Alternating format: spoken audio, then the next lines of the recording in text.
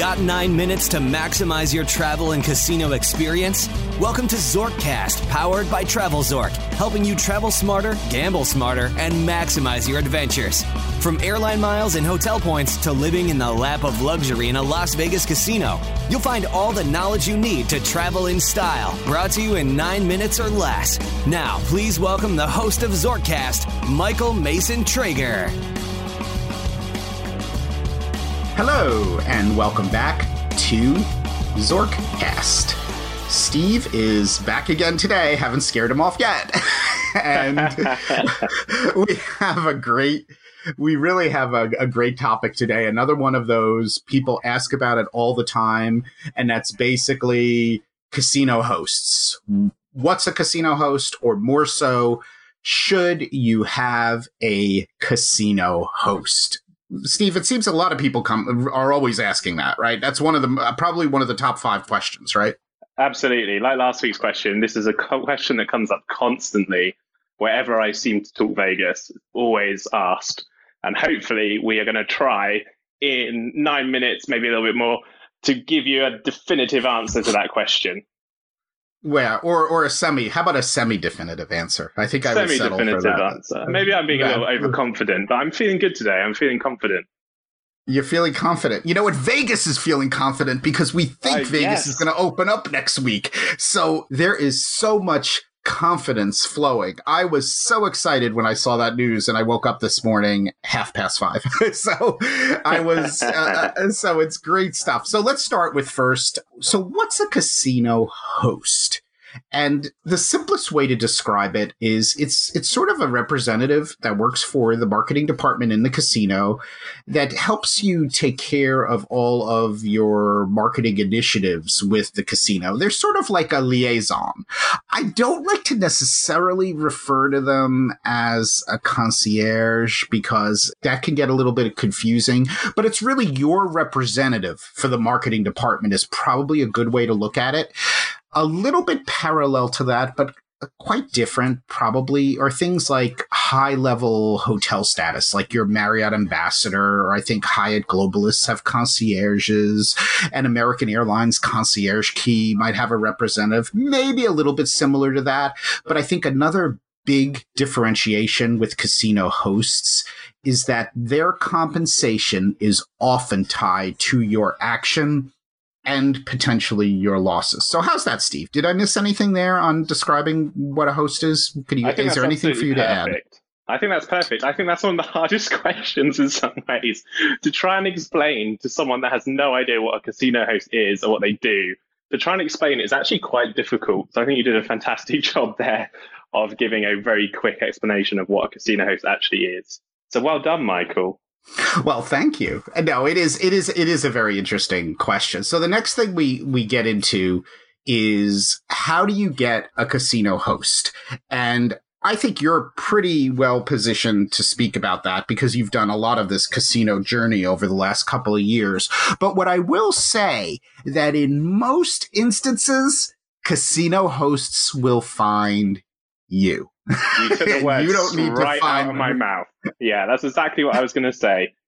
In 9 out of 10 occasions, a casino host will find you. If you require a casino host, they will find you.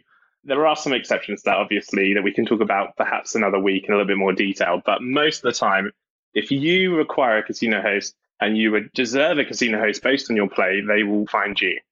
Now, as a slot player, and I don't think we've gone into this very much because you and I are philosophically pretty different, because I'm mostly a table game player, what we call banked casino games, games like Baccarat and Craps, as opposed to, I always make the differentiation, even though usually people refer to poker as poker, but poker is not a casino banked game. So the casino gets a vig, for the action, but it isn't like you're playing against the casino. So You, Steve, are mostly a slot player and a little bit of a side order of video poker.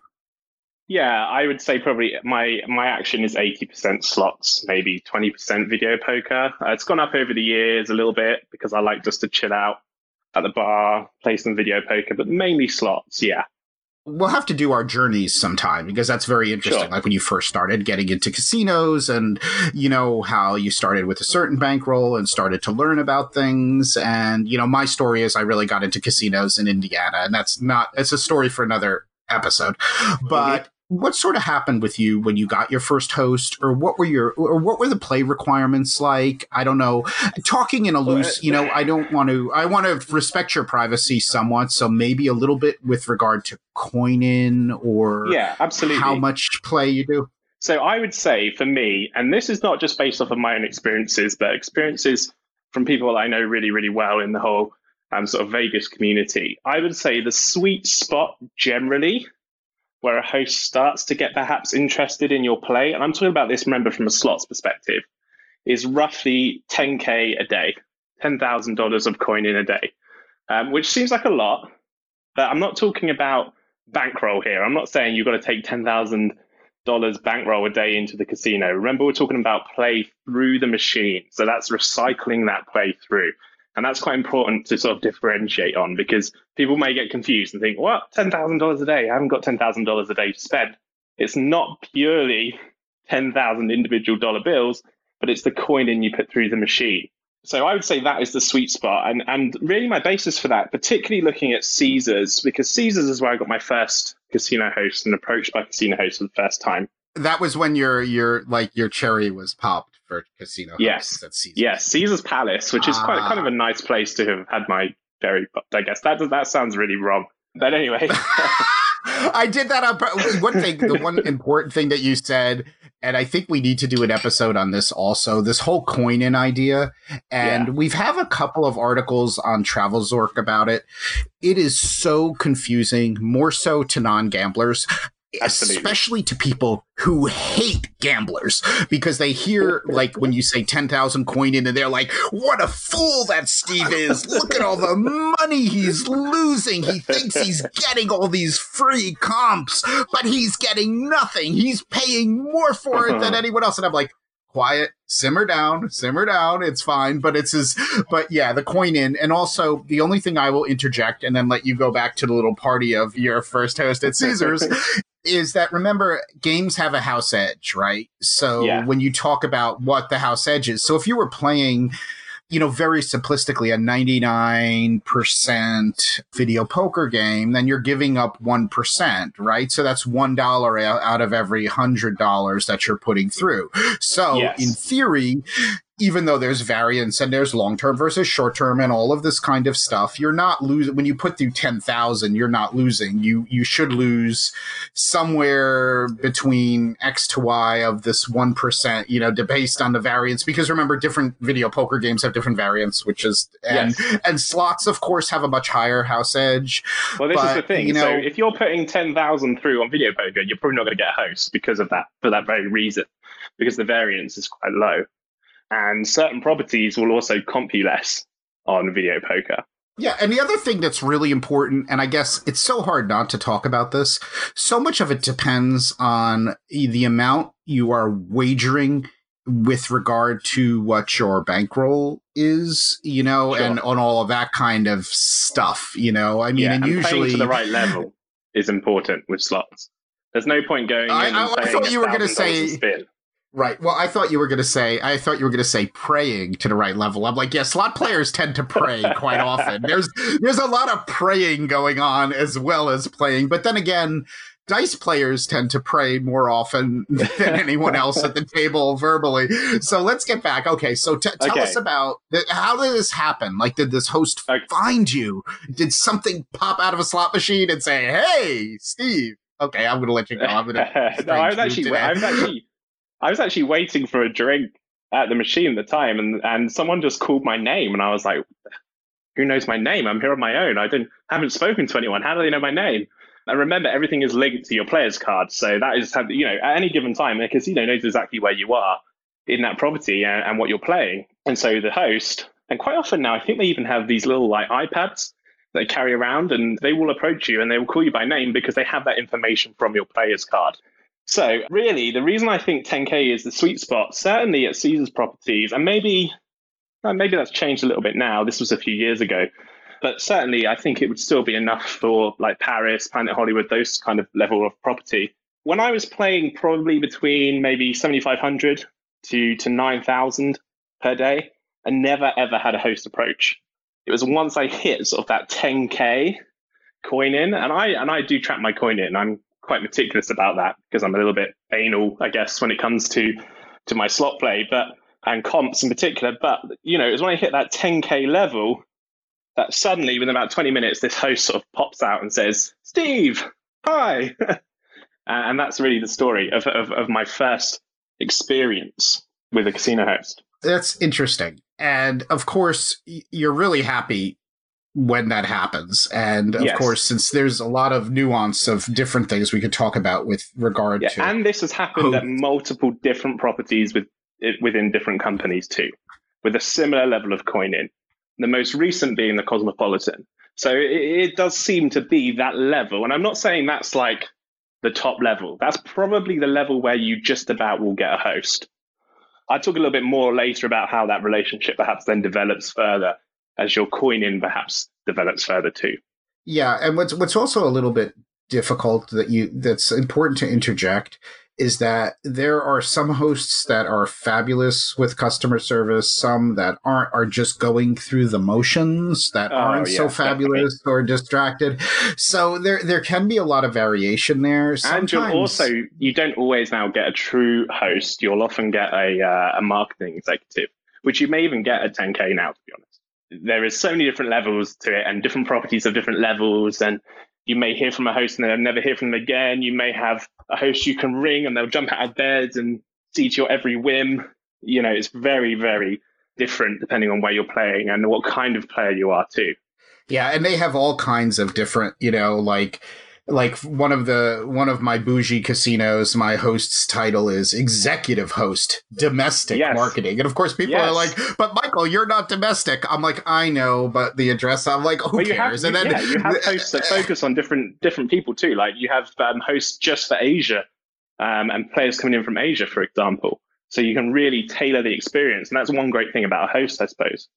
Yeah, no, absolutely. And they just understand things more. And of course, in case people don't know, maybe some of my travel people out there, casinos love slot players. That's what casinos love. They would prefer to have slot players. Table game players, it's sort of a mixed bag. It depends on the table games you play. A lot of it depends on your stakes, but let's just put it this way. It is really hard to get the casino's attention in a very broad general sense as a table player in comparison to being a slot player. Video poker can be somewhere in between, unless you only play the really good video poker games. Then they're going to hate you. Which is hard to find now anyway, so...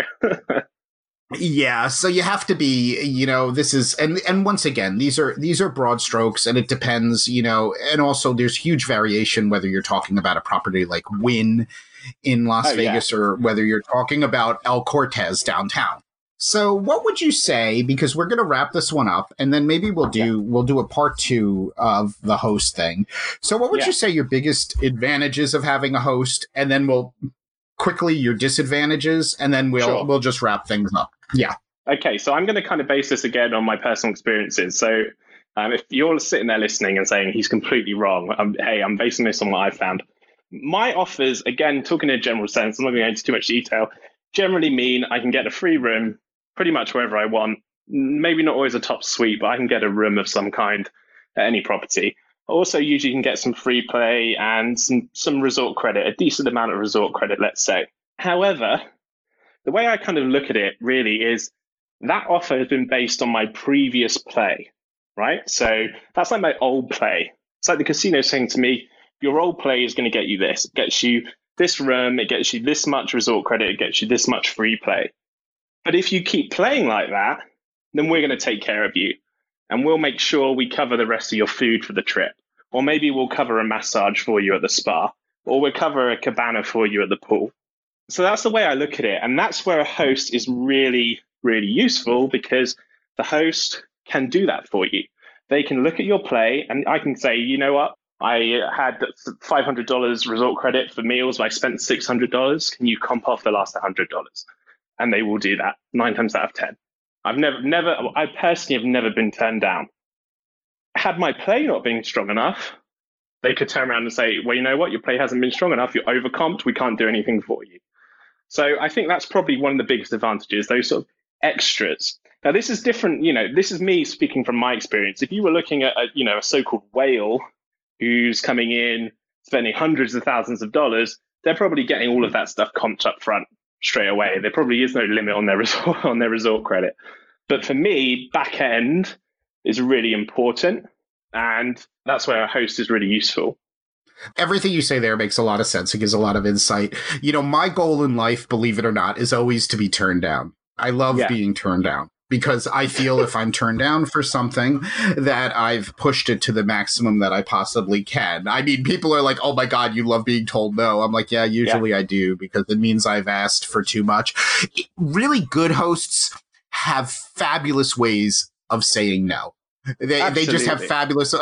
Because they would say to you, you know what, we can do it this trip, but next time we need to see that play back up. If you've got a good relationship like that, you can have some low playing trips. Let's say you go out and you're really unlucky and just nothing happens for you. I've had trips like that. I've had trips where I've probably been overcomped, but a good host will recognize that and won't just throw you to the curbside, whereas perhaps somewhere else they might.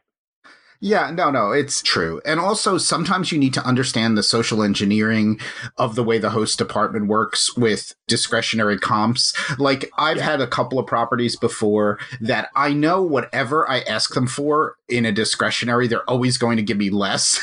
So I keep bumping it up a little bit more. So I'm like, okay, I'm really looking for an extra $250 for shopping. But I know if I ask for $250, they're going to give me $175. So then I'll ask for $350 or $4 and they'll give me $3. And I know it's a little bit of a game. The other important thing you've got to play the game a little bit too. Yeah, when you have a good host relationship, hosts will look aside sometimes if your play is a little bit less or something happens or it's a family trip. But part of that, depends on how many years you've been with that host, how many years you've been playing with that property. Yeah, and the other thing too, saying to them, look, I'm coming into town. It's a last minute trip. I'm coming with my buddies. We're coming out just to lay by the pool. I'm not going to be playing a lot. Can you do anything for me? It may even be that I say, you know what, can you give me a room at casino rate? I don't want to burn my comps. I don't want to burn you. We've got a great relationship here. But how can we work together to make this happen? Right. And also, losses really can factor in. Not that anybody wants to have a significant loss, but every once in a while, things go wrong. You don't have your loss limits dialed in, or maybe you don't believe in loss limits. And, everything in the casino world is big picture. I advocate fewer trips, fewer better trips, really good bankroll management and loss limit. Absolutely. But at the end of the day, there are going to be trips that the stars absolutely align, and there are going to be trips where you need to stop because nothing that you do. Like, no, I don't want to stop, but I'm not winning anything. I had one of those trips. I think February's trip was like that. It's like, oh my God, I can't win anything. And you just have to say, you know what, I'm going to have to stop. Yeah, so that's a good thing to keep in mind. So we have definitely covered quite a bit here. I would like to, in the next episode, complete our thoughts a little bit about hosts, but also talk about offers, marketing offers, and how offers are really something that you have earned and you shouldn't feel guilt about them. And you were alluding to that a little bit. So anyway, where can you, everyone, Facebook group, please join it. It's great to find us. Twitter. Steve, where can we find you on Twitter? At Las Vegas, UK. That's very good. And of course, we love to hear your feedback. And I promise you, I only ask this once every 18 episodes. But if you like the stuff we're doing, please give us a really nice rating. That is always really appreciated. Write a review. Say something great. Say something great about Steve because he needs some love. Don't do it for me. Oh, yeah. So... Well, the thing is, if you don't say anything nice about me, I'm still going to keep coming back. So I'm going to be that annoying guy that's here anyway. So you might as well be nice. Well, awesome. Well, thank you so much, everyone. And until next time. You've reached the end of your stay with us on this episode, but we encourage you to visit our website for more resources at TravelZork.com and to continue the conversation on Twitter and Instagram at TravelZork and Facebook.com/TravelZork. Travel smarter, gamble smarter, and maximize your adventures right here on Zorkcast. Until next time, good luck.